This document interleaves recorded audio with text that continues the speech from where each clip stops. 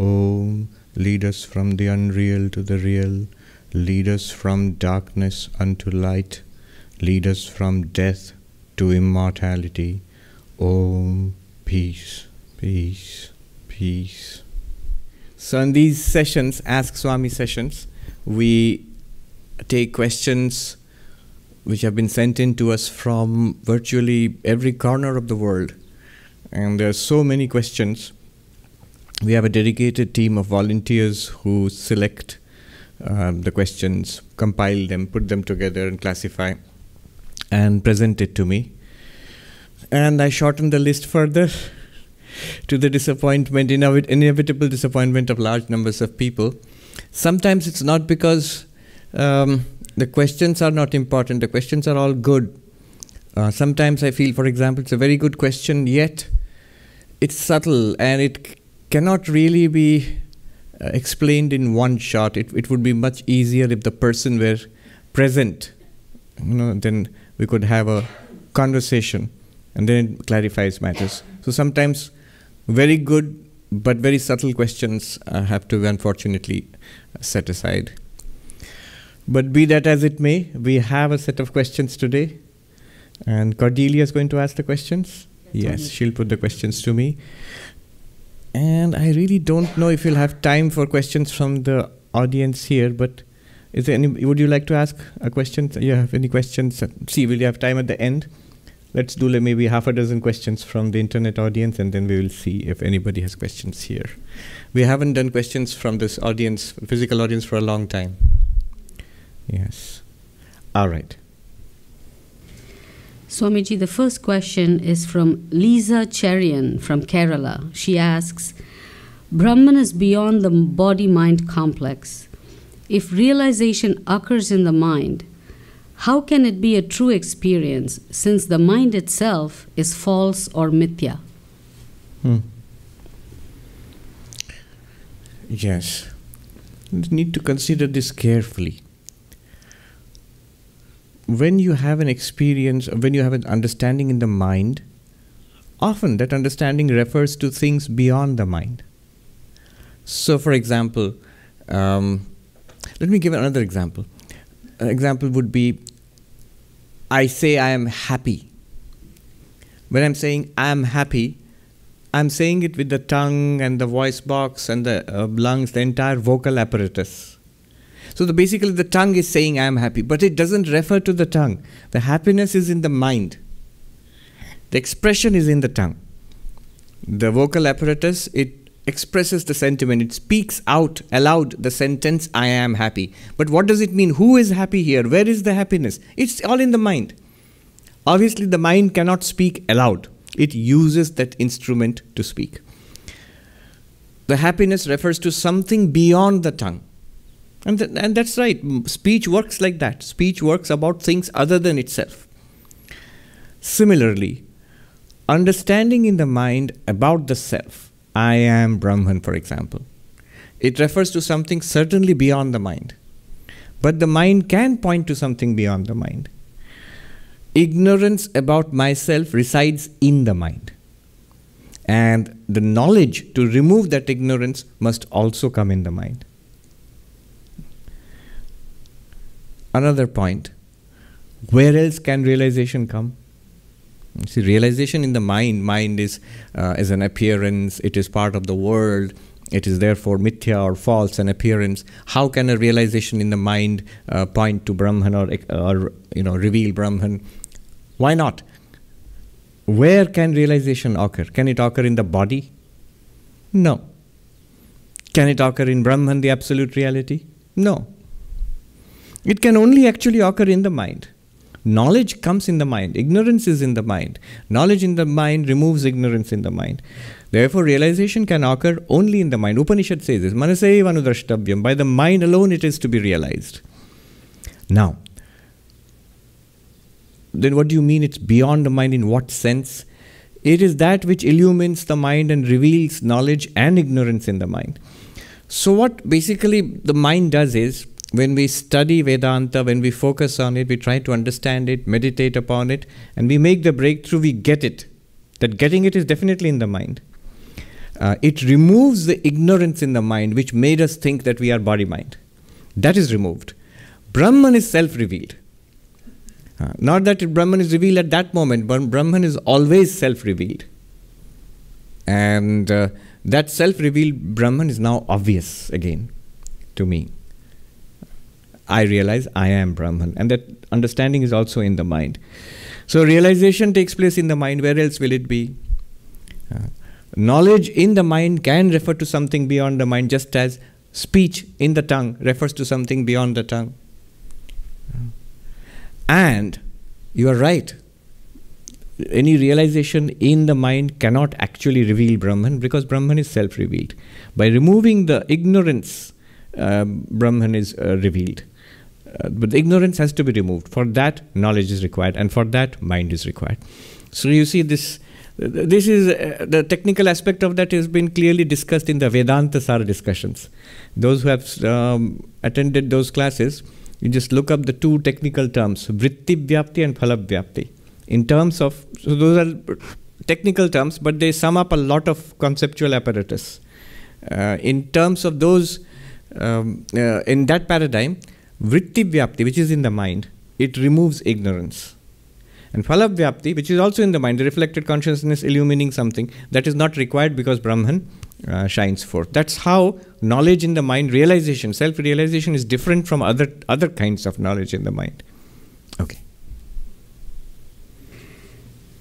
Amit Sharma asks, if I am pure consciousness, who is getting manifested through the body and mind?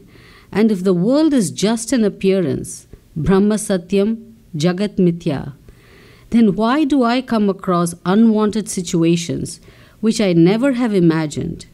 For example, the present COVID situation across the world. I have never heard, thought, or imagined such a thing ever. Then why has it come into my appearance? If the world is just an appearance, then who are the people around me, like my wife, father, mother, brother? Are they also just an appearance? If yes, then the same is true for them as well. What is the truth in this case? How can I understand this concept in a deeper sense? Please guide me, Swamiji. Yes. If I am pure consciousness, you see at the beginning, what does he say? If I understand that? He says, if I am pure consciousness. If I am pure consciousness, and the world is an appearance, how do unwanted situations like the COVID thing, which is unwanted, I never wanted this, I could have never imagined this. How did all this appear in me? Notice the transition you have made from I as pure consciousness and to the I who might be imagining or experiencing COVID. You have shifted the I. It's very important. In case of many such questions, what is generally happening is we give an assent to the proposition, I am pure consciousness. I am pure consciousness, fine. But why do I feel misery when my children disobey me? Children of pure consciousness? Disobeying pure consciousness? Notice, you have already made the shift. Shift to what? From I as awareness only to I as this person.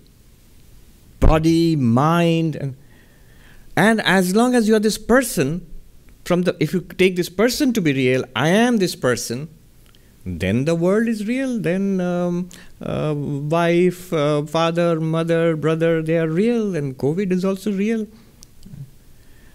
The moment you take one part of the dream to be real, then the rest of the dream also you must take it to be equally real at least. We have made a shift. Unwanted. How can I imagine something that is unwanted? Why do I come across an unwanted situation if it is an appearance in me? See, the underlying thought is, so are you saying that, is Vedanta saying I am imagining all this universe?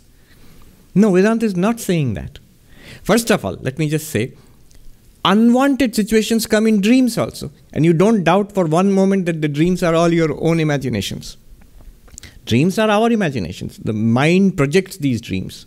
And in these dreams, don't we come across unwanted situations? Most of the dreams are unpleasant.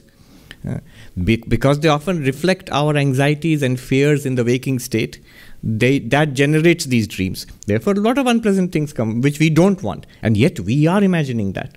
Anyway, that's just an example. But my main point is, the moment I say, here in the world, there are so many things I have never imagined, I'm coming across them. So many extraordinary things are there. I am talking as an individual being then. But Vedanta never says that this world is the imagination of, one individual. That you, the person, Amit Sharma, Amit Sharma are the source of this universe. No. That is beyond megalomania. Mm-hmm. No, not in that sense. You, Amit Sharma, have very little control over your own dreams also. And this entire universe, so from that perspective, you can understand it as universe being a dream of God, for example. That's one paradigm in which to understand. If I cannot break out of my limited individuality, I am this person, Amit Sharma, then there is a cosmos before me. I must accept that there is this physical universe. Then Vedanta will say that there is a cause of this physical universe. And that cause is consciousness plus Maya. That is called Ishvara or God. And this universe is a projection of that cause. You can call it a dream of God if you want to be poetical, but it's a projection of that cause. And I am an individual in that also. But you started by saying, I am pure consciousness. If I am pure consciousness, then please grant that you are pure consciousness. In awareness, is it not true? Everything arises in that awareness. In awareness, the mind, which you call the mind of Amit Sharma, arises. The sensory system of Amit Sharma arises, which experiences the body, and through the body you're experiencing the world. Yet all of it is in that consciousness. Imagine, if that consciousness which you are were to be switched off, if it's not possible, suddenly switched off. From that perspective, the entire universe, including COVID, wanted, unwanted situations, everything would disappear in a flash. So that is what is meant when they say that Brahman is pure consciousness. You are that pure consciousness. The entire universe appears in that pure consciousness. It does not mean, as we sometimes take it to mean that is it true that I am sitting here and imagining or drawing out a blueprint of the universe and imagining it into existence? No, not I as the individual. I as the individual also have popped up in that pure consciousness, which is my real self. Yeah. So the crucial answer, if you want to take away the essence of what I am saying, is examine whether I am shifting the I. And most cases we are shifting the I. We are generally so rooted in this body-mind identity that after giving assent to I am Brahman, then we shift back immediately into the body-mind mode, and then we say, why do I have all these problems if I am Brahman? What about then who are my wife, father, mother, brother? You are your wife, father, mother, brother. Who else can they be? And you are saying you're Brahman, but yes, but the moment I take this much as real, I am this person, Sarva Priyanand or Amit Sharma. After that, if I say wife, father, mother, brother are unreal, you're asking for trouble. If I accept this much as reality, well, I've already accepted. The moment I say wife, father, mother, then you're already in the Amit Sharma identity. Brahman doesn't have Mrs. Brahman, then there is father Brahman, mother Brahman. No. All of this would be an appearance in Brahman. But as this person, then all the identities become, all the relationships also become equally real. As when I take myself to be a person, I cannot dismiss this world as a dream. Krishna says in the Bhagavad Gita, Avyakta hi gatir dukkham dehavadbhir avapyate. The unmanifest reality, that means pure consciousness, the impersonal reality. that is very difficult to assimilate, to realize if we are strongly identified with the body. Dehavat means with body, but then everybody, there is a body. For an enlightened person also, at least from our perspective, there is a body. But are we deeply rooted in this body idea? This is who I am. Then the impersonal consciousness that I am pure consciousness is difficult to realize. From the impersonal perspective, Amit Sharma and wife and father and mother, brother, all are appearances, and you are the one consciousness behind all of them. Okay, we'll leave it at that. Maushimi from India asks, Pranam Maharaj, my question is about Aham Brahmasmi. This says that the very nature of I is consciousness. This I, the pure consciousness, gets reflected in the mind of the subtle body, and in ignorance becomes I, the ego, and then starts all the worldly problems. This I, the ego, generates the illusion of me and mine, and desires, anger, and sufferings emerge. Thus, this ego I sets the wheel of karma in motion. Is my understanding correct? Mm-hmm. Yes. Yes.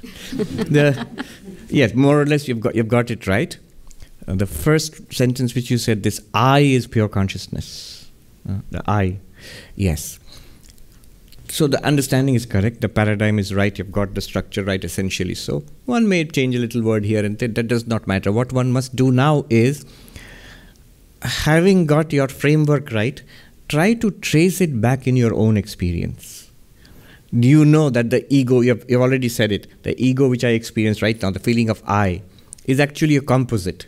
There is, as she has written, there is the mind there and the reflected consciousness there. And the reflected consciousness is not separable from the original, the pure consciousness, Brahman. So if you trace it back, how do you trace it back? Use any of the procedures we have talked about in Vedanta, like Drigdrishya Viveka. Start with an object outside. I am seeing that object. From that object, come from the awareness of the object, come to the awareness of the eyes which are seeing. From the awareness of the eye means just be aware of it. From the awareness of the eye, track it back to the mind, which is considering or paying attention to the eyes. From the thought in the mind, go back to that which is aware of the thought. In this way, realize that I am that witness consciousness, that impersonal awareness. Then use the mind, the intellect itself, to consider the nature of this impersonal awareness. Note that it is not a body. So it cannot be fat or thin. It cannot be a baby or a middle-aged person, an old person. It is not subject to the illnesses and the pains and aches of the body. It is not a mind. It's not subject to the ups and downs of the mind, the pleasures and pains, the frustrations, anger, misery of the mind, and so on. Notice how it is free of all what I consider to be my problems. And yet I have said, I am that. So I am that which is free from all the problems which I considered to be my problems. In this way, notice that I, the pure consciousness I, is free of suffering. So this is the cessation of suffering. Note it not just as a possible intellectual conclusion, but as a fact. It must be so from that perspective. Also, consider how that impersonal consciousness has no wants. It is fulfilled. Wants arise at the level of the mind. But that which is the witness of the mind, which is not colored by the mind, which illumines the mind's wants and the mind's fulfillment or frustration, that one is neither does it want anything, nor does it need fulfillment, nor does it ever have frustration.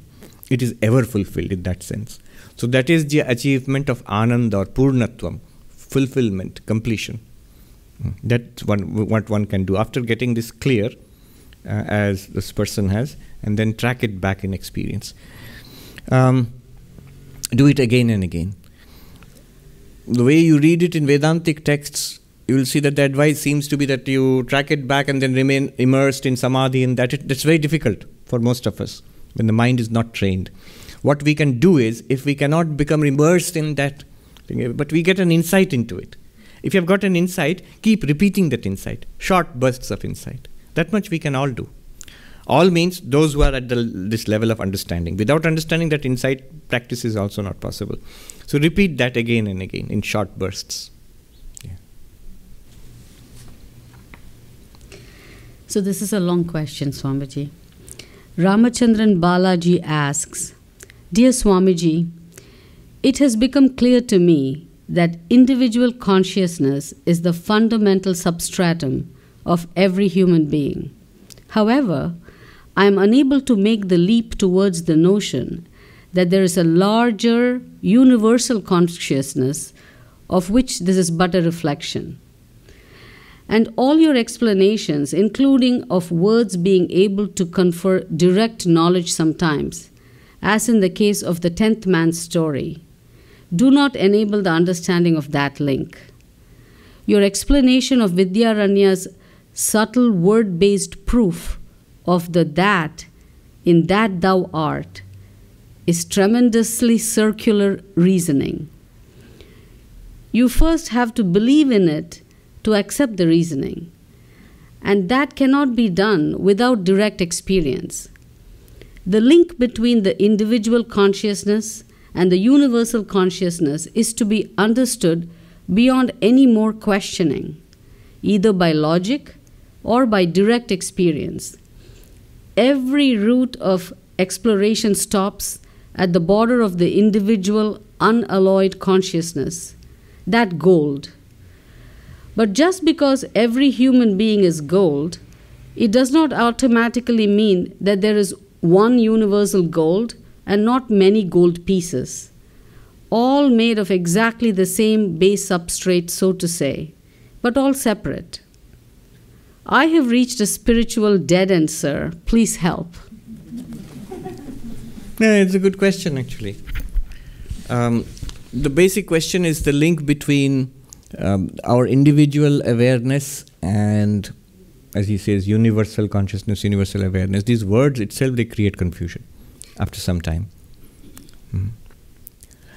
The first sentence which he wrote, which Balaji wrote, that I am convinced that pure consciousness is the substrate, the fundamental substrate of all human beings. Individual consciousness is the fundamental substratum of every human being. Individual consciousness is the fundamental substratum of every human being. I am convinced, he says. Now, what I would say is that pay attention to that conviction. If you are clear and convinced about that, notice that. You're saying individual consciousness. But notice the nature of that. The moment you say consciousness is the fundamental substrate of each human being, notice what a big leap you have made, what a big progress or advance you have made over the common sense idea of human beings. For example, medical science. What does medical science, if you say fundamental substrate of every human being, what would a doctor say? What would a physician say? What would a biologist say? Which is the fundamental substrate of every human being, fill up the blanks, they would say it's the body. Why? Because the idea of, is consciousness, Balaji says consciousness, individual consciousness is the fundamental substrate of every human being. The doctor or the biologist would say no. Why? Because consciousness is a product of the brain. The brain is a part of the body, and the body, without the body, there is no consciousness. Without consciousness, there is the body. That is the materialistic reductionist approach. And that's common sense. That's the common knowledge, at least right now. When you say consciousness is the fundamental substrate of every human being, notice what a big jump you have already made. What you are already saying is that if consciousness is my fundamental substrate, that means my fundamental reality is consciousness, not the body. Which means I am not the body. I am consciousness. And if it's fundamental, then the consciousness can exist without the body. You've come to this point. I am not the body.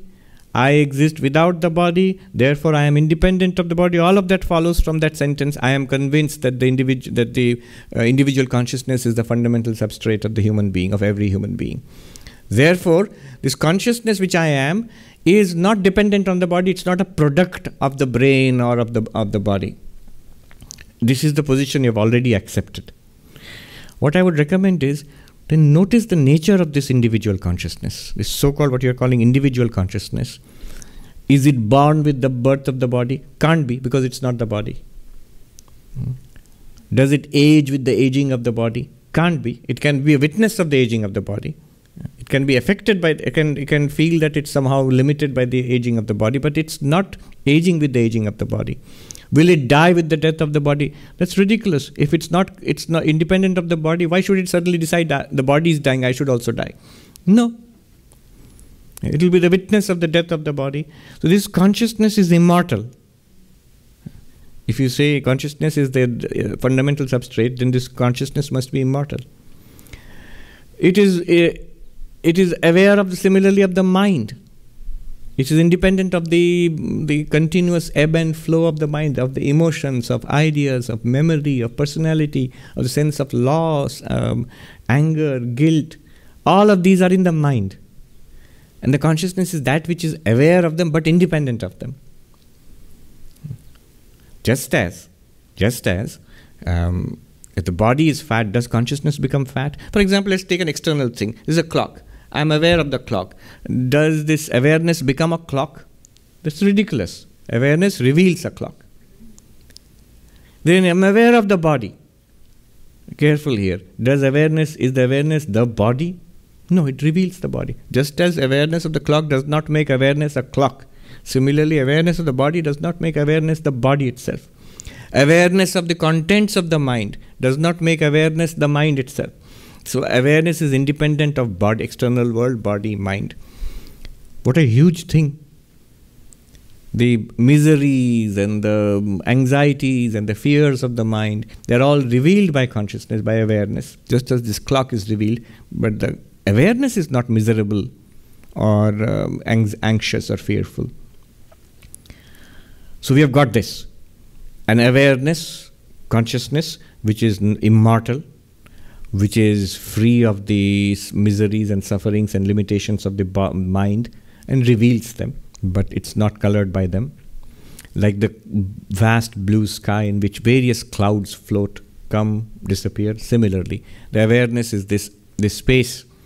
In fact, it is considered as a space in Vedanta called Chidakasha, the space of awareness, in which various kinds of constellations of thoughts, feelings, emotions, which we call a personality, floats up and then dissipates. And you have said that is the fundamental substrate. That means the substrate. That means you are that. Balaji is that fundamental substrate. That's my real nature. Now, why do you call this impersonal awareness individual? Whatever is individual in Balaji, is it not the body? Is it not the mind and the personality in the mind? Personality which the mind constitutes?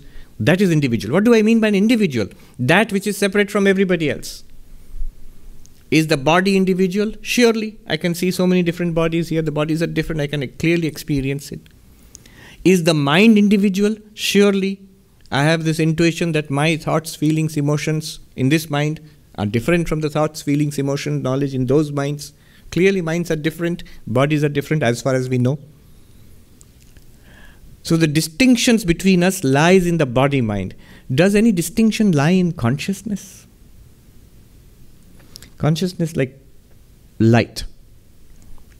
Light reveals whatever is here. There is a microphone, there are cables, there is a mask, there is a table, and there is a clock.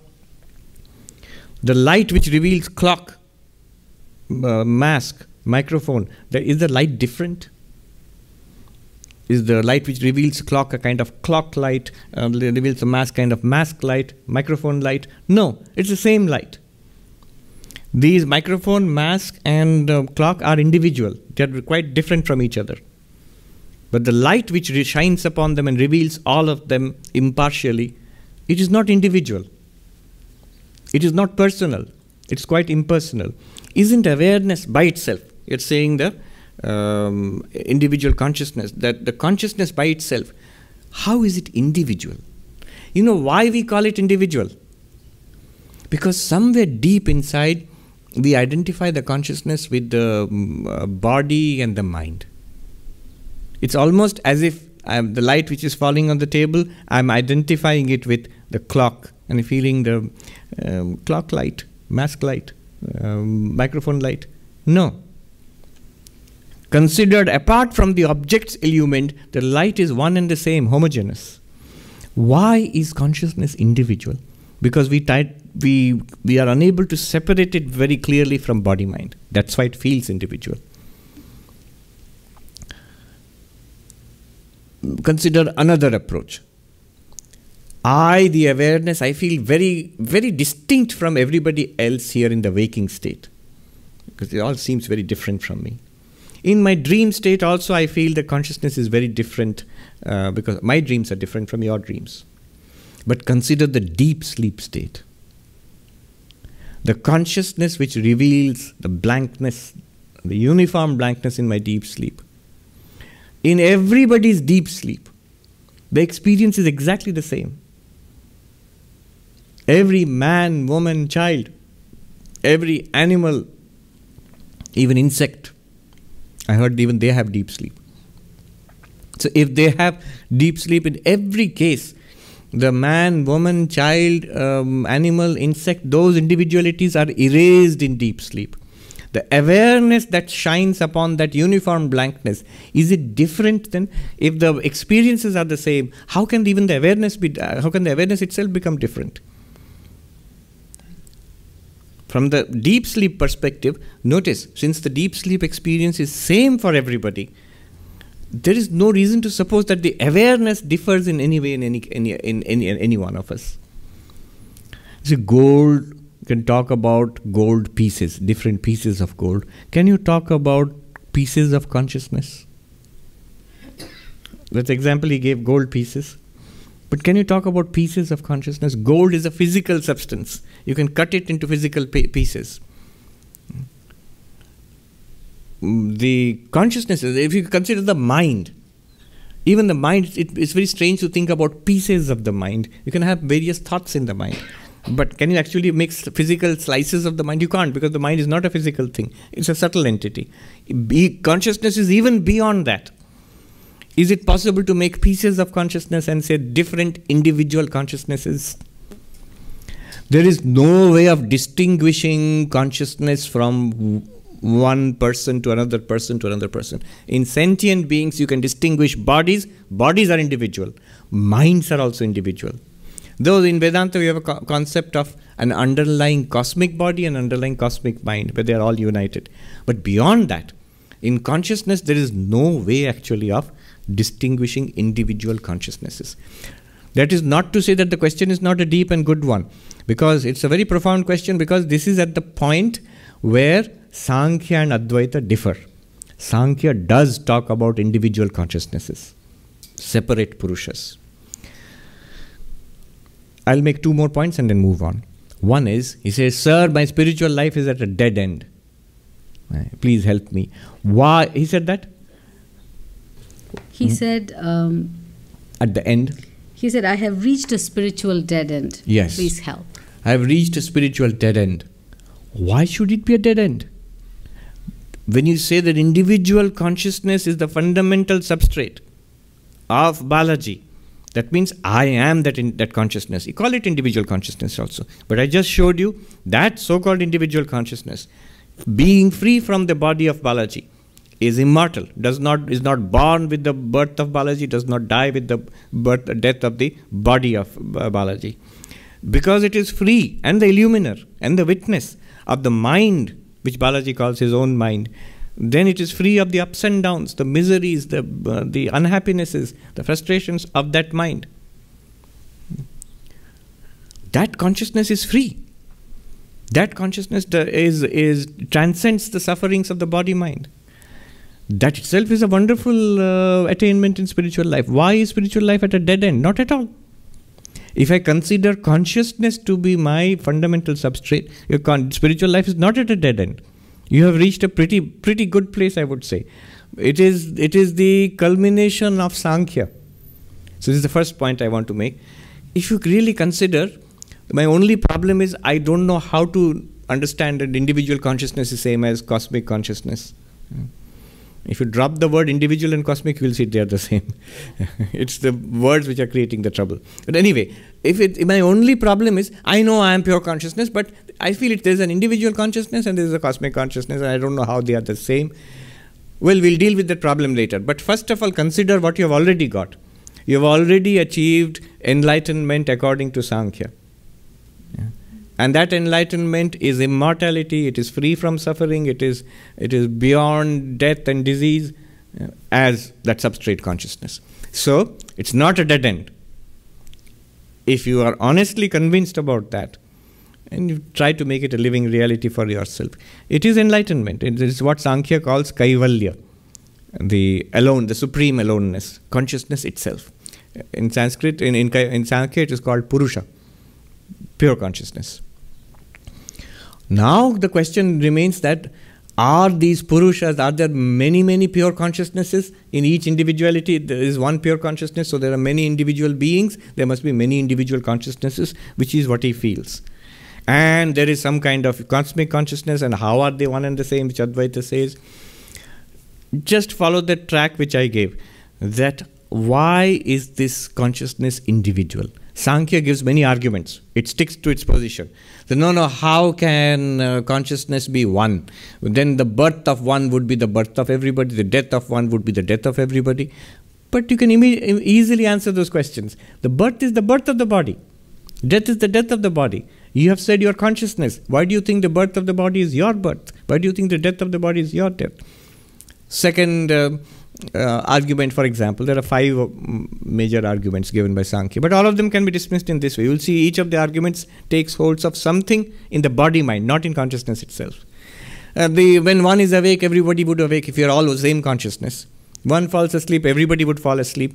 That's sort of what happens in Vedanta talks. Everybody falls asleep. Now, but again, that's not true. When one is sleeping and another is awake, what is sleeping and what is awake? The mind there. Has the consciousness fallen? What would it even mean for consciousness to fall asleep? We understand what is the meaning of the mind for going to sleep. The body also undergoes physiological changes when the mind is asleep. But what do you mean by consciousness being asleep?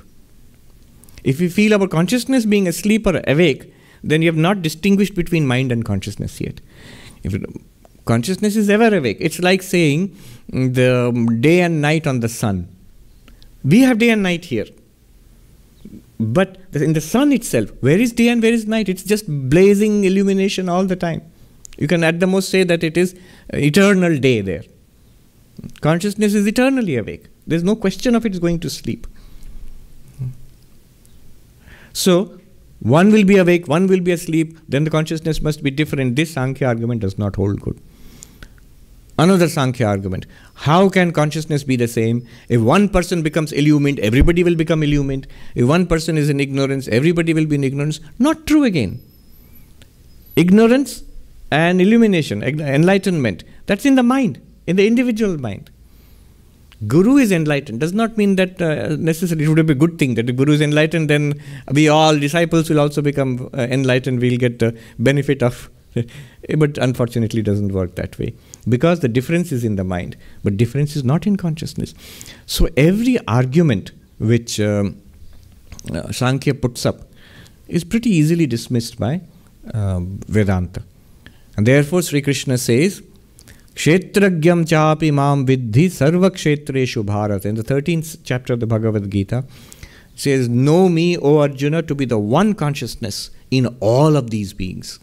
No individual consciousnesses. He says that which is the witness of the body-mind, know that you are that.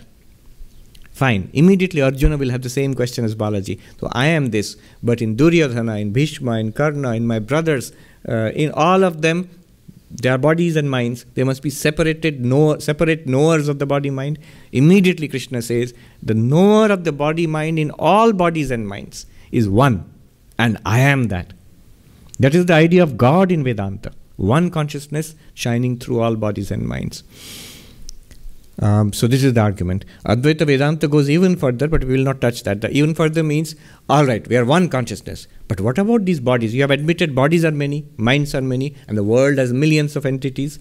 This whole variegated, pluralistic world is an appearance in one consciousness, essentially not different from consciousness. That will be the completion of non-duality. Because before that, there is still duality. All right, we'll leave it there. The next question.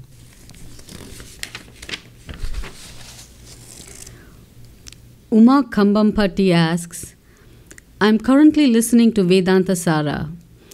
In the last lecture, you explained how existence and consciousness are one and the same. Please, can you extend this to bliss as well?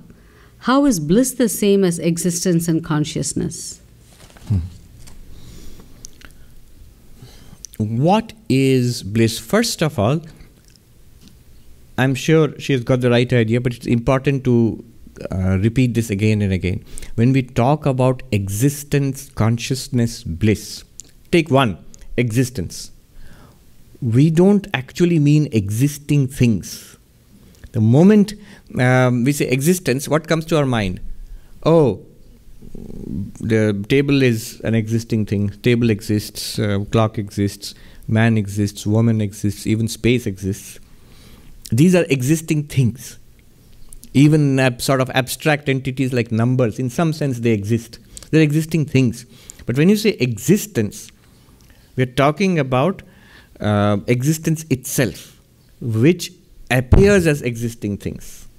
When I say water, I don't mean a particular wave or even all particular waves. I mean that reality which appears as waves and foam and surf and bubbles. So I mean existence itself, not things which exist. So I get it. So similarly, when we say consciousness, I don't mean conscious experiences, happiness, pleasure, knowing something, seeing, smelling, touching, eating, drinking, thinking, understanding, loving, hating. These are all experiences illumined by consciousness. But consciousness is one and the same and unchanging. So we mean the consciousness itself, not particular conscious experiences. We mean existence itself, not particular existing things. Now, coming to bliss, this question. When we say bliss or ananda, we mean bliss itself, ananda itself, not particular feelings of happiness. The moment you say bliss, immediately, unthinkingly, it's a nice feeling. We think of a smiley face. Now, are there two different? Are particular feelings of bliss different from bliss itself? Are existing things different from existence itself? Are conscious experience different from consciousness itself? No. Just as waves are not different from water, ornaments are not different from gold, the things which exist in this world or appear to exist, they are not different from existence. Existence appears as those things. All our conscious experiences are made possible by consciousness, by the illumination granted by consciousness. All that we consider happiness and fulfillment is made possible because of bliss or ananda. Alright, so this is what first thing. What is the point here? Don't immediately think when you say bliss, it is some kind of nice feeling. The world gives me some nice feelings. If I meditate and I am peaceful, it gives me some nice feeling, and ultimately enlightenment will give me an even nicer feeling. That nicer feeling must be bliss. No. But those nice feelings are not separate from bliss. They are made possible because of that bliss. Now, what is that bliss and how is it the same as existence consciousness? To give you an answer in one straight sentence worth contemplating upon, the unlimitedness of that existence consciousness is bliss. I will repeat again, worth repeating. The very unlimitedness of that existence consciousness is bliss. Ananda is ananta. Ananda bliss, ananta infinitude. When I realize my own infinitude, as what? Infinite what? Infinite existence, infinite awareness. And infinite here means unlimitedness. When that is realized, that fullness, that completeness, that purnatvam, that itself is Ananda. Where did you get that? If you ask, please, justify on the basis of the Upanishads. Chandogya Upanishad says, Yo vai bhuma tat sukham, nalpe sukham asti. That which is the infinite, the vast, that itself is happiness. There is no real happiness in the limited. There is no real happiness in the limited. Notice how our demand for happiness is never fulfilled. No matter how much money you get. How much money you get. I don't know if I should say this. This gentleman, okay, I will not name him. This gentleman who is now the richest person in the world just now. Some people who know him very closely, and they told me that whatever he does, the plain and quite obvious message there is, or the motive there is, how will this get me more money?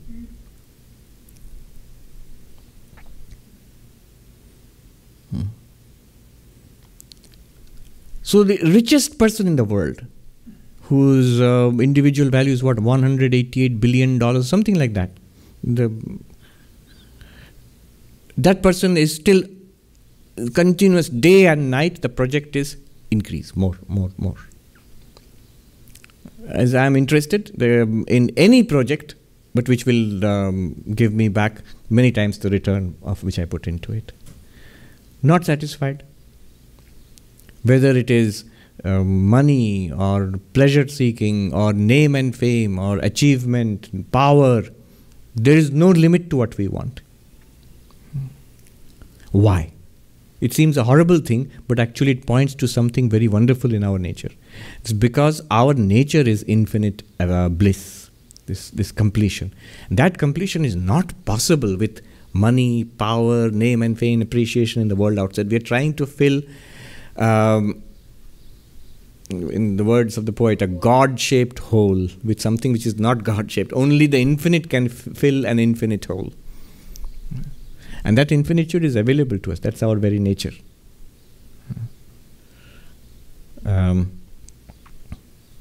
So that infinitude is bliss. What infinitude is? It is exactly existence consciousness. But what existence consciousness? Not an existing thing, not a conscious experience. It is the underlying unlimited existence consciousness, underlying all existing things and all conscious experiences. When you realize that, I am that, you realize you are unlimited. That itself is bliss. Now, a question might still arise. That sounds awfully abstract, Swami. The underlying demand here is, the unspoken demand here is, after I realize these things, will I really be happy? I mean, I want that feeling of happiness. I understand a feeling of happiness is not the absolute bliss itself, but will that feeling be there or not? Don't worry, it will be there. And oodles of it. Unlimited. You will have lots of smiley faces. Proof, look at the lives of the saints in every tradition. Are they joyous or not? Yes. Like Saint Teresa said, a sad nun is a bad nun. In spiritual life, you will get happiness. Sri Ramakrishna talks about Vishayananda, Bhajanananda, Brahmananda. Vishayananda is the joy that you get with contact with things of the world. Anything in the world. From a cookie to a Nobel Prize winning work in sciences, anything in the world. It gives you some joy. And that's where most people are stuck. But a greater joy awaits those who take to spiritual life. That is called Bhajanananda, the joy of spiritual practice, of meditation, of prayer, of divine music, of contemplation, of dispassion, vairagya, of the discernment of the eternal from the non-eternal, of devotion to God and the love of God. All of them give a purer and happier joy than the Vishayananda, the things of the world. And even higher is what you are asking, Brahmananda. Even higher than the joys which you get in the course of spiritual life is that ultimate bliss, which is not a type of bliss, but it is bliss itself. Vivekananda put it this way, Not that it is absolute, not that it exists. It is existence itself.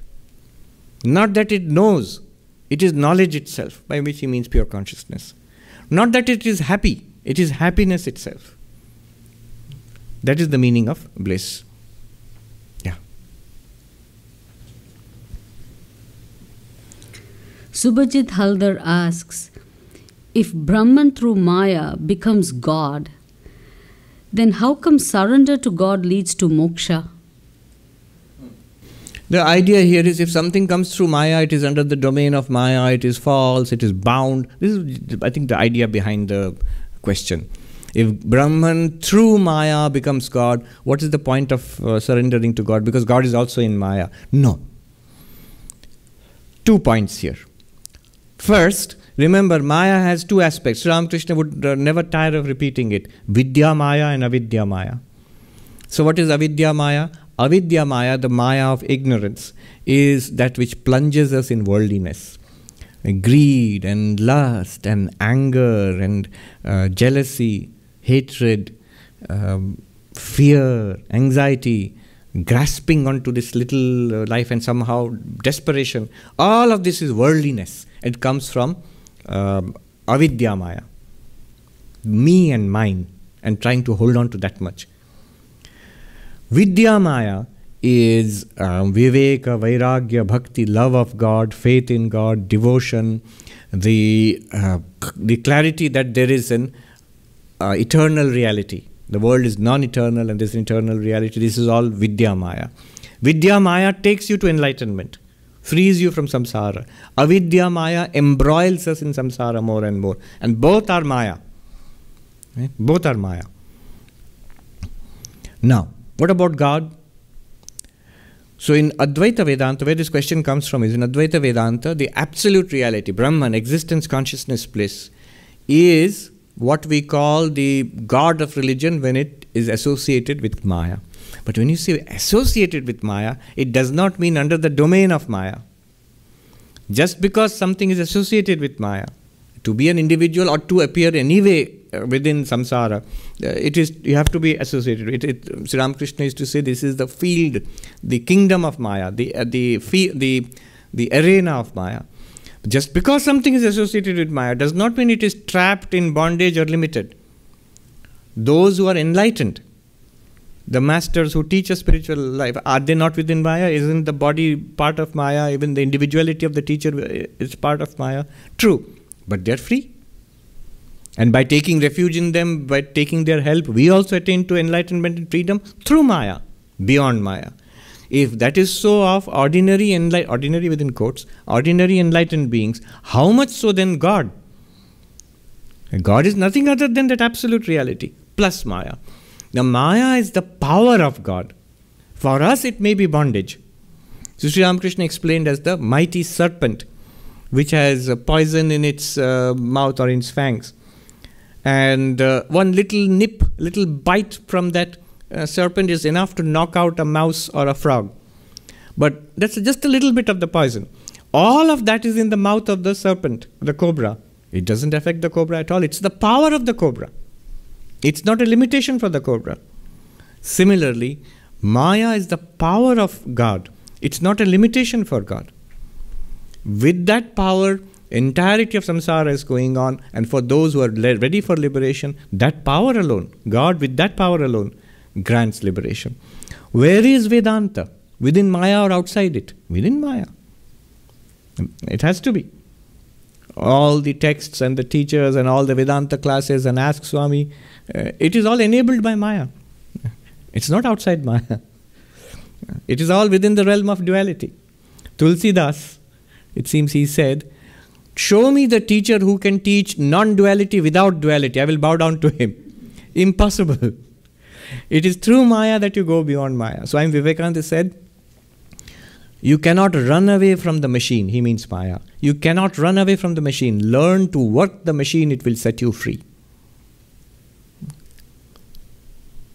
Learn to work the machine. That is through Maya itself. The great Buddhist philosopher 2000 years ago, Nagarjuna in the south of India, he said that in his Mula Madhyamaka Karika, Samvritti manashritya paramartham nadigamyate. Without taking the help of the lower truth, the higher truth cannot be attained. We must admit that we are stuck in this position. And we must start here. And starting here means starting within Maya. Without taking the help of Maya, no way of attaining Brahman. Maya is that which occludes means hides, and also reveals Brahman. From Brahman's side, there is no problem. From our side, we must go through Maya. Now, if you consider, I don't know if it's a good example, but at least it has the merit of being an amusing example. And you being a doctor can relate to it. Swami Atmapriyanandaji gave this example. He said there are two ways a patient can get help in the hospital. One is when the doctor comes on his or her rounds, which is once in a while only, because the doctor is a specialist and has so many things to deal with. Will come quickly and take a look and the nurse will give the report on the patients under her care and say that this is the problem, and the doctor will make a few recommendations, and you can seize that moment and appeal to the doctor. This is my problem, that is my problem, and this is a pain, I don't have that medicine, this is the discomfort. And what can the doctor do at most? The doctor will say, all right, I'll tell the nurse to deal with it. Now the nurse is going to be annoyed with you, because all of this is a complaint against her. Or you can do the other thing. You can take help of the nurse. You may say, I am suffering this much. This is my problem. Can you help me? And the nurse will say, all right, my dear, I'll take a look at it. I'll settle it for you. But if you complain to the doctor, the nurse is going to be slightly annoyed with you. I'll fix you. Wait, let the doctor go. The doctor is going to come once a week only. I am always there. So, one good way is to take hold of Maya. Maya, of course, not in the Vedantic sense. Here, Maya refers to the Divine Mother. Get hold of Maya, to surrender to Maya, and Maya will help you out of samsara towards enlightenment. If you complain to Shiva, at the most Shiva will say, I'll tell the Divine Mother to look into it. That's what Shiva can do. It's her arena. So that was an example given by Swami Atmapriyananda. Yes, next. Calvin from Toronto asks, why is it that self-enquiry does not take, and the inward turning that is supposed to directly reveal the self does not occur? For example, it is clear to me that logically I cannot be the body.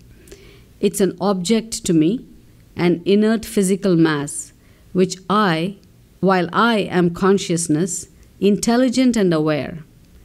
Yet, however many times I repeat this inquiry, and notwithstanding being intellectually convinced, the feeling I am the body persists. At one level, I can provide my own answer. It is because the enquiry is only intellectual. But that begs the question, what is missing?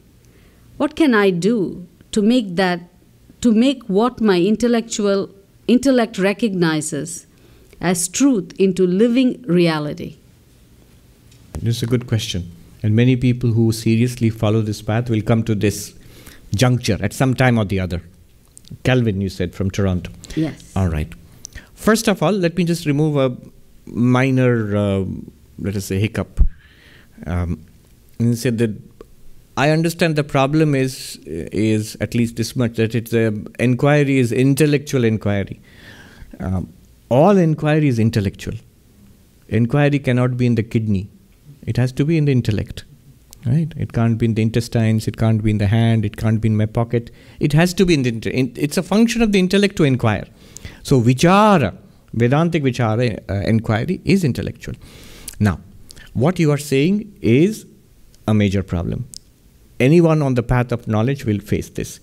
After some time you follow this path for some time, it is not difficult to see what is being said here.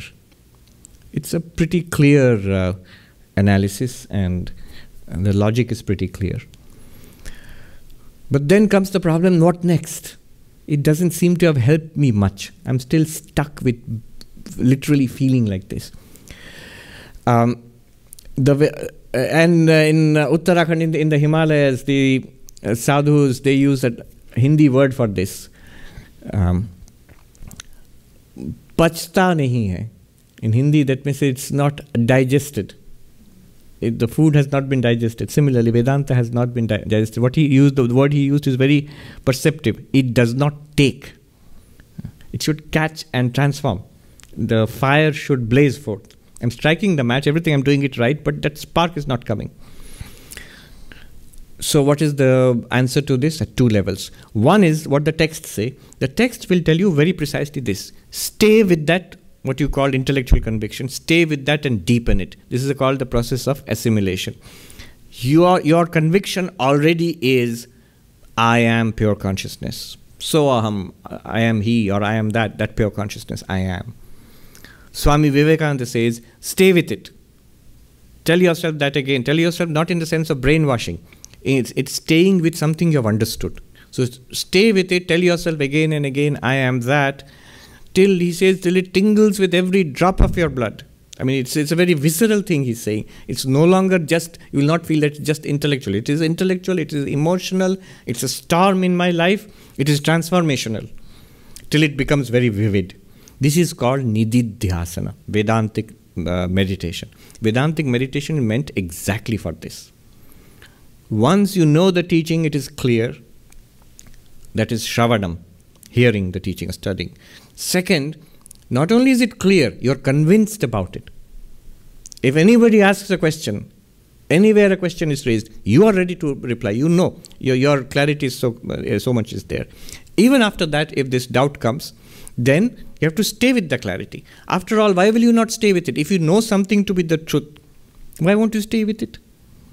If you know that this feeling that I am the body, this kind of a sensation, unexamined complex of sensations, which makes me feel, talk and behave and react to the world as the body.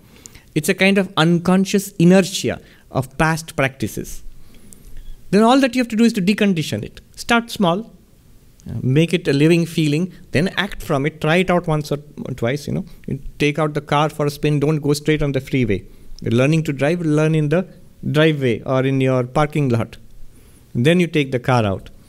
Similarly, Vedanta, you try it out in small, where do you try it out? Whenever there are problems, a little pain in the body, a little somebody misbehaves and you feel upset. Can I not feel upset? Can I know that I am the upset-free consciousness, which reveals the upset and also the quick disappearance of that upset. I am that consciousness which never got upset. It cannot be upset. Can I stay with that in little challenges till you can face bigger challenges? And very soon you will see it's a living reality for you. Try it out. Don't give up that conviction you have got. What you're calling that intellectual conviction, that is clarity, that is conviction. Stay with it and see where the resistance is coming. That resistance is an opportunity. It's basically programming from the past. Nothing more than that, nothing to be scared of. Stay with the new light which has come. One sadhu in the Himalayas, he would say very nicely, Prapt sach ka adar kare. That which you have already realized and understood, give value to that. We keep seeking more sophisticated philosophies, more sophisticated practices, but what you have got is enough already to set you free from samsara. Give value to that. This sadhu, he had little like epigrams in Hindi. Value what you have already got in spiritual life. Prapt sach ka adar kare. That is, respect the truth which you have already got. Another time he would say, अपना सच्चाई को स्वीकार करना बहुत बड़ा गुण है. To recognize and accept one's own reality is a very great quality. All I am Brahman, all of that is fine. But right now my mind, the level of my ethics, morals, my situation in life is far below that ideal. And I accept it mentally. I don't have to tell anybody else. Then I can make progress. I know I am that infinite existence consciousness. There's nothing to be upset about. And you start making a change. Yeah. So stick with that. That's first. That is the recommendation given by any Vedantic teacher. But I'll give you some advice. And again, remember, this is not just for Calvin from Toronto. Not just for him. These questions come to different people across the world depending upon the kind of thinking you have got or the circumstances in life you face. So they are common. Questions are common to many people. That answer may benefit many others who have not asked the question. Similarly, this is one question. This answer I'm going to give now, the second point. The first point was Vedantic Nididhyasana. You have got a clarity, stick with that clarity. Stay with it again and again and again and face challenges in the world. Live with that. You will see it will become a reality. But the other one I'm giving is a more practical answer. The sticking point is not knowledge. The sticking point is also not Vedantic meditation. The sticking point for most of us is purity of mind. Is a more fundamental level of lack of preparation in spiritual life. That is generally the condition of most of us. Then how do you deal with that? The answer is, a very powerful answer is, you need help. You need help from whom? From Ishvara, from Guru. God will help you and the Guru will help you. You're lucky you are in Toronto. Go to the Vedanta Society of Toronto. Swami Kripamayanji is there. Talk with him. See if you can get mantra diksha, initiation into a mantra. When you get the mantra, you get, in the words of somebody earlier, a piece, like a piece of gold, you get a piece of God. I'm being half humorous here. But it's like a capsule which is given to you. It is the seed of God, let us say. It's called a God germ, maybe. That will germinate into the tree of God. I'm being poetic here. But initiation is very helpful in spiritual life. Mantra Diksha, very, very helpful.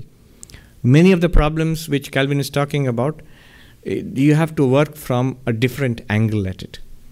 So, the most powerful method I know is initiation into mantra, Ishta mantra, a chosen deity, mantra of that deity, and method and the teachings about how to repeat the mantra and how to meditate, and start working on that for a few years at least. You will see it will clear up. You have already done the superstructure is sort of ready. Now the foundation has to be strengthened. Yes. Yes, go on. Swarnendu Swaha asks, Swamiji, I am 30 and starting my career in academic teaching and research in the university in West Bengal. Physical science is supposed to reveal the fundamental principle and the underlying reality of the universe. I have immense zeal to be able to contribute towards that end. Deep contemplation lately has put a seed of doubt in my mind.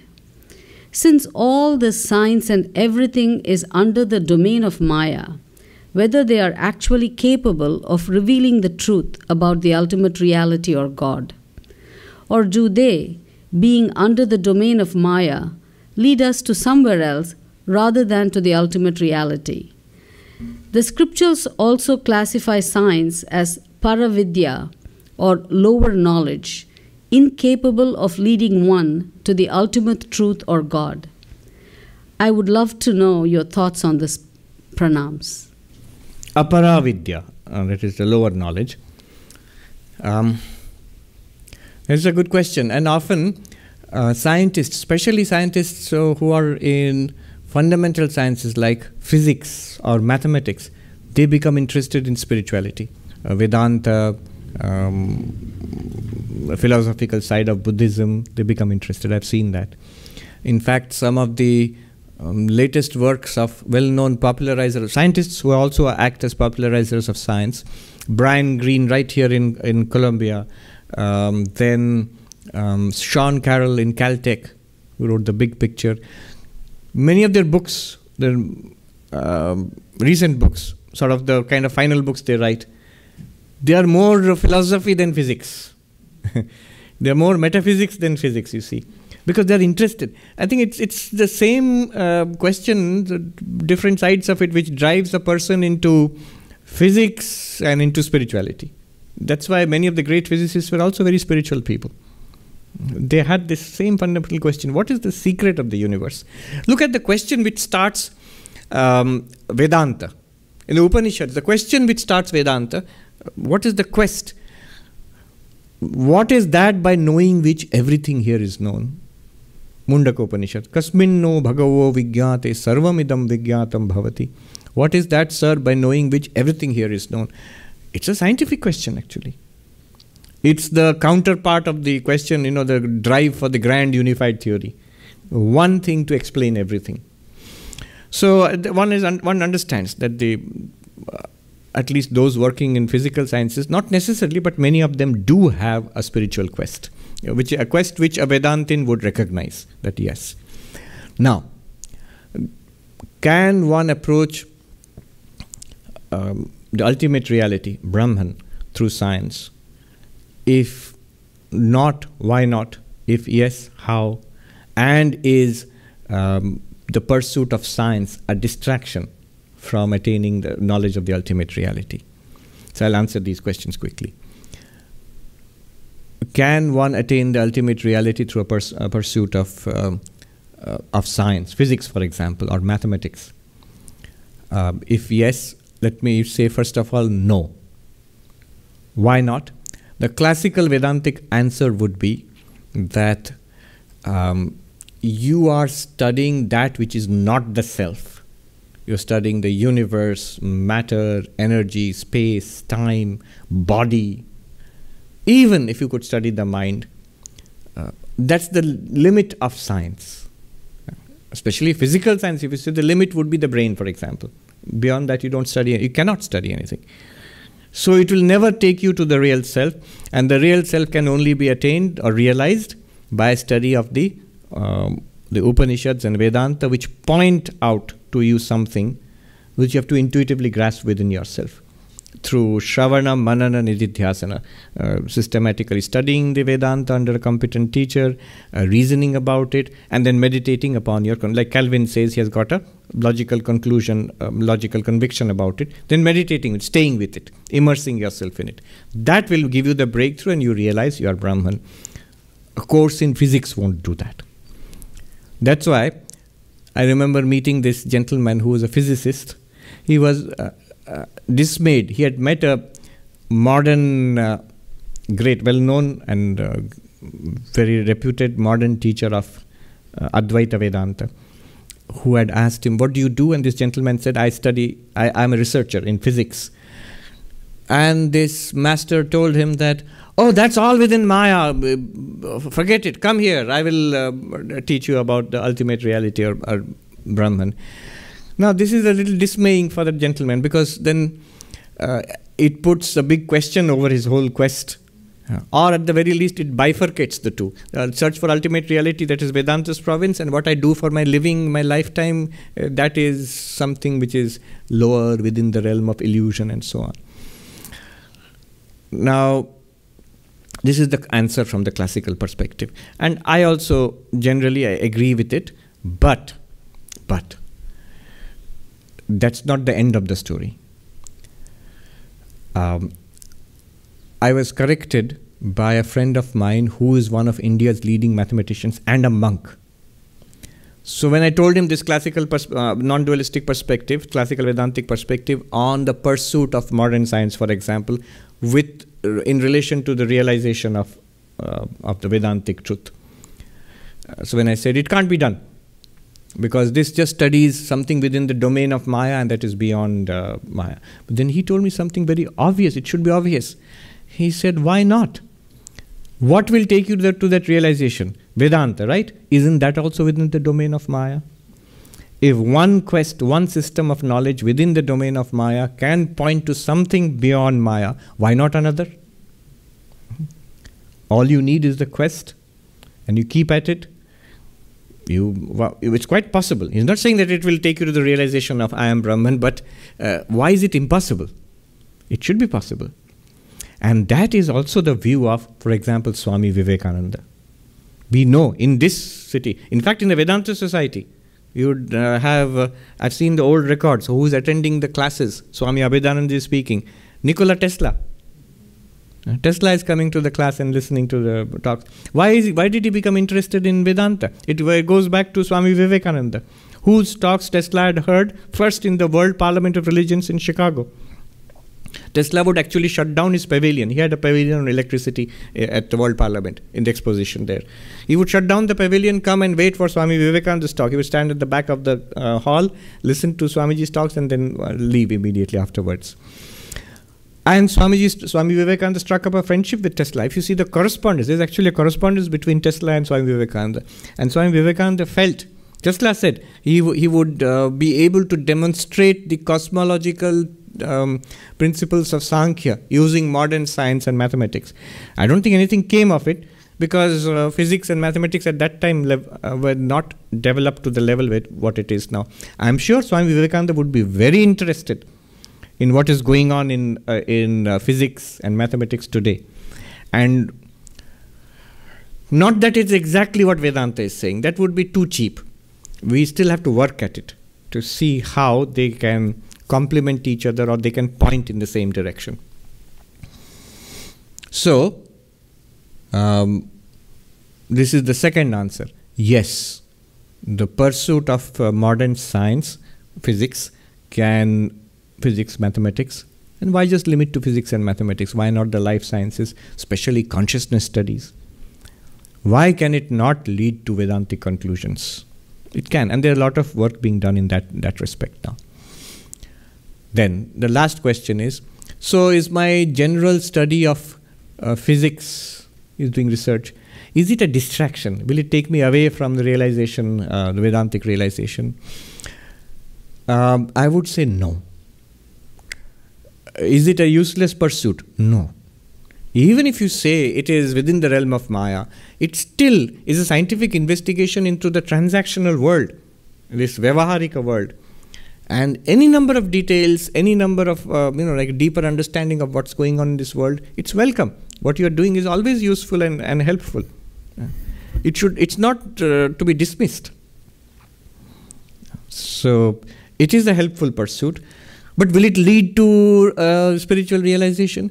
Here, Sister Nivedita says that Swami Vivekananda told us, she writes in the introduction to the complete works of Swami Vivekananda, Swami Vivekananda told us, art, science and religion are but three ways to the same realization. But you need Vedanta to understand this. What you're trying to accomplish through Vedanta also can be accomplished through art and science. It's a new and radically new way, a very Vivekananda way of looking at, a fresh look at spirituality in this modern world.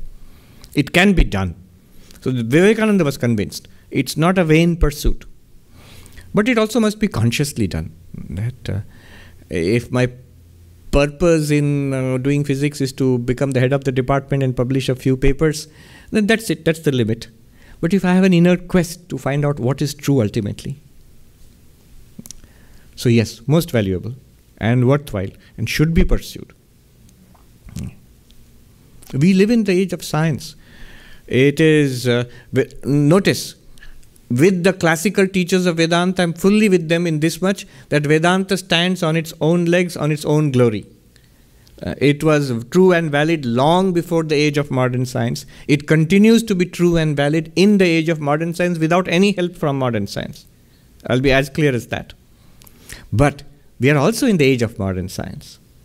We must be people of our age, not people of the classical age. Just as they were true to their own environment and civilization, we also must be true to what is true here, what we have found out. It's a glorious age to be alive in. So this idea of matching and reconciling and assimilating science and Vedanta, it's a good project, though many traditionalists might be opposed to it. Okay. Right. Abhay Kulkarni asks, in one of your talks, you have used the analogy of a child going to a movie theater to watch a movie. The father is trying to explain to the child what a movie screen is. But wherever he points, there is only the movie playing. I think the analogy is to explain Brahman as the substratum of everything. But I was wondering, If the movie projector is turned off, you can see the screen. So if we turn off the world using Raja Yoga and Patanjali Yoga Sutra techniques, wouldn't we all witness ourselves as Brahman? If this is the case, why is Raja Yoga not superior than Jnana Yoga? Isn't experiencing something better than having the knowledge of something? All right. So this is a good argument for Samadhi, for Raja Yoga. What is the argument here? What does Raja Yoga do? It says, Samadhi Chitta Vritti Nirodha. That's the second sutra. When all the vrittis of the mind cease, that is called Samadhi. And notice, a lot is involved there. Because the entire universe, as he says, switching up the entire universe to us, to experience the universe, ultimately it must come in the form of vrittis in the mind. You must either see it, hear it, smell it, taste it, touch it, think about it, understand it, remember it. This is how we experience the universe. Just that the universe exists is not enough. It must enter into our minds. The moment it enters into our minds, what do you mean entering in our minds? Our minds have thoughts about it. When those thoughts cease, you will not experience anything. When you do not experience anything, I mean the word very carefully, anything, then no thing is experienced. Then what happens? Tada drashtu swarupe avasthanam. Then the witness consciousness remains in its real nature. When the mind ceases to break out into waves. And Swami Vivekananda gives a very nice explanation of a lake, a placid lake. When there are no ripples on the surface of the lake and the water is very clear, two things are necessary. The water must be clear, not muddy, and the lake must be without any waves or ripples. In this very place, just imagine like glass-like water, so clear and transparent. You can see straight through to the bottom of the lake. Similarly, the witness of the mind becomes very evident when consciously, by deliberate effort, the mind is stilled for a while. So what? Then you realize, I am not the mind. After you realize means after the mind starts working again, oh, what was that I saw? During that mind is stilled, you cannot have any particular realization because just consciousness is there, witnessing the silent mind. You realize, oh, I am the consciousness quite apart from the functioning of the mind. This is what the gentleman is saying, that so if you can get this kind of an experience that reveals to you I am the witness consciousness, isn't this superior to just saying that there is the body and the mind, and beyond the body and mind is witness consciousness, and you are that? That sounds kind of theoretical, like a classroom lecture or something like that. And here is the direct experience. First of all, if that's the way it seems to you, you're most welcome. You're right. There's nothing wrong in it. But that also is predicated on a slight misunderstanding, subtle but deep misunderstanding of Advaita Vedanta. It's not, like he says, a battle between experience and knowledge. Here by knowledge he means something written in a book, heard in a lecture, demonstrated on a blackboard. That's knowledge. And I vividly see myself as pure consciousness. That is experience. No, this is a false dichotomy. It's a false distinction. Vedanta is experienced through and through. Just as seeing the movie is an experience, seeing the screen is also an experience. The idea that I see the screen when the movie is switched off, it's a false idea. Why? Because you are seeing the screen when the movie is playing also. I need to switch off the movie to see the screen is based on a false idea of what the screen is. When it is covered with pictures, the pictures are insubstantial.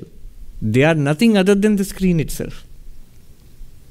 That understanding must go. Then, with eyes open and eyes closed, you will realize it's Brahman. If Brahman is limited to seeing it in Samadhi, one sadhu put it nicely, Lo apne pyare ko Samadhi ke jail khane mein band kar diya. You have put your beloved Lord in the jail of Samadhi. You have locked him up. Only when you go into prison visit, there you find God. in the jail, in the prison of samadhi. Outside it, no God. It's always there. That is what Vedanta reveals to you. Now, immediately, I can understand the thought pattern of this person, and immediately one might say, oh, I'm not saying that it is available only in samadhi. It's available elsewhere also, but it's easier to recognize it in samadhi, and once you have recognized it, you will see it, you will understand it outside samadhi also. Although the Patanjali Yoga Sutra, the next sutra itself says, vritti sarupyam itaratra. When the mind is active, the pure consciousness is mixed up with the movements of the mind. It means as if mixed up with the movements of the mind. The consciousness never becomes the mind. So the final point here would be, this is the point raised by Madhusudan Saraswati in his commentary on the Bhagavad Gita. He says, there are these two ways of appreciating, of realizing that ultimate reality, that I am Brahman. One, he says, is the way of samadhi, the yogic meditation way. The other is the Vedantic way. He calls it the Vedic way. The way of yogic meditation, of plunging yourself into samadhi, and literally, like he says, switching up the movie, he says that erasing the experience of the world. He says, Madhusudan Saraswati, that is the only way for the followers of Sankhya and Yoga who consider the world to be real. Real means real by itself. Then you must appreciate yourself as pure consciousness apart from the real world. And apart from the real world means you need to shut down your experience of the real world. Then you realize yourself as pure consciousness. That's true only when the world is a real something else, apart from you, the consciousness. But Vedanta does not say that. Vedanta leads you, first of all, to appreciate the world of diversity which you see outside is not outside. This inside-outside is not there in consciousness. Inside-outside is the body's feeling. Inside-outside is a kind of idea in the mind. But mind, body, inside-outside, all are in consciousness. It's only in and through consciousness that we have these ideas of inside and outside. Mind and mind-independent reality in consciousness only. If that can be, it's a subtle point, but if that can be appreciated, then the argument for yogic samadhi falls apart. Madhusudan Saraswati there says, many people miss that point. He makes it very clear. For the followers of Advaita Vedanta, Vedantic way, where the world is an appearance in consciousness, there is no need to practice yogic meditation separately, samadhi separately, for attainment of knowledge. And then he says, therefore our revered master, he means Shankaracharya, therefore our revered master has in no place ever recommended samadhi. Now, footnote to this. So samadhi, yogic samadhi is not useful for Advaitins? No, that is also not true. It is useful. It's useful for a different purpose, not for enlightenment or realization. It is useful for what Calvin said from Toronto, for driving in that realization, making it a living reality, overcoming the past conditioning. Nididhyasana, technically speaking, Nididhyasana, Vedantic meditation, leading to samadhi also. The purpose of that would be to overcome the problem called Viparita Bhavana, contrary tendencies and ingrained patterns of behavior. Immerse yourself in what you have already realized. Not waiting for samadhi to realize it. You have already realized it by Vedantic inquiry. What is Vedantic inquiry like? Shravana Manana. You have already realized it. You have already got conviction and clarity. Now stay with it, and there yogic samadhi is one of the powerful ways in which you can immerse yourself in already gained realization. Do Advaitins practice yogic samadhi? Certainly. You'll see in the lives of many great non-dualist masters, they practice very deep samadhi, and again. But the purpose is different. Good. So we have had a very nice set of questions. I pray to the Lord to bless all of us with insight, with purity of mind, with strength of mind, with peace of mind. May our lives become a blessing to ourselves and to all those around us. Om Shanti Shanti Shanti Harihi Om Tat Sat. Shri Ramakrishna Arpanamastu.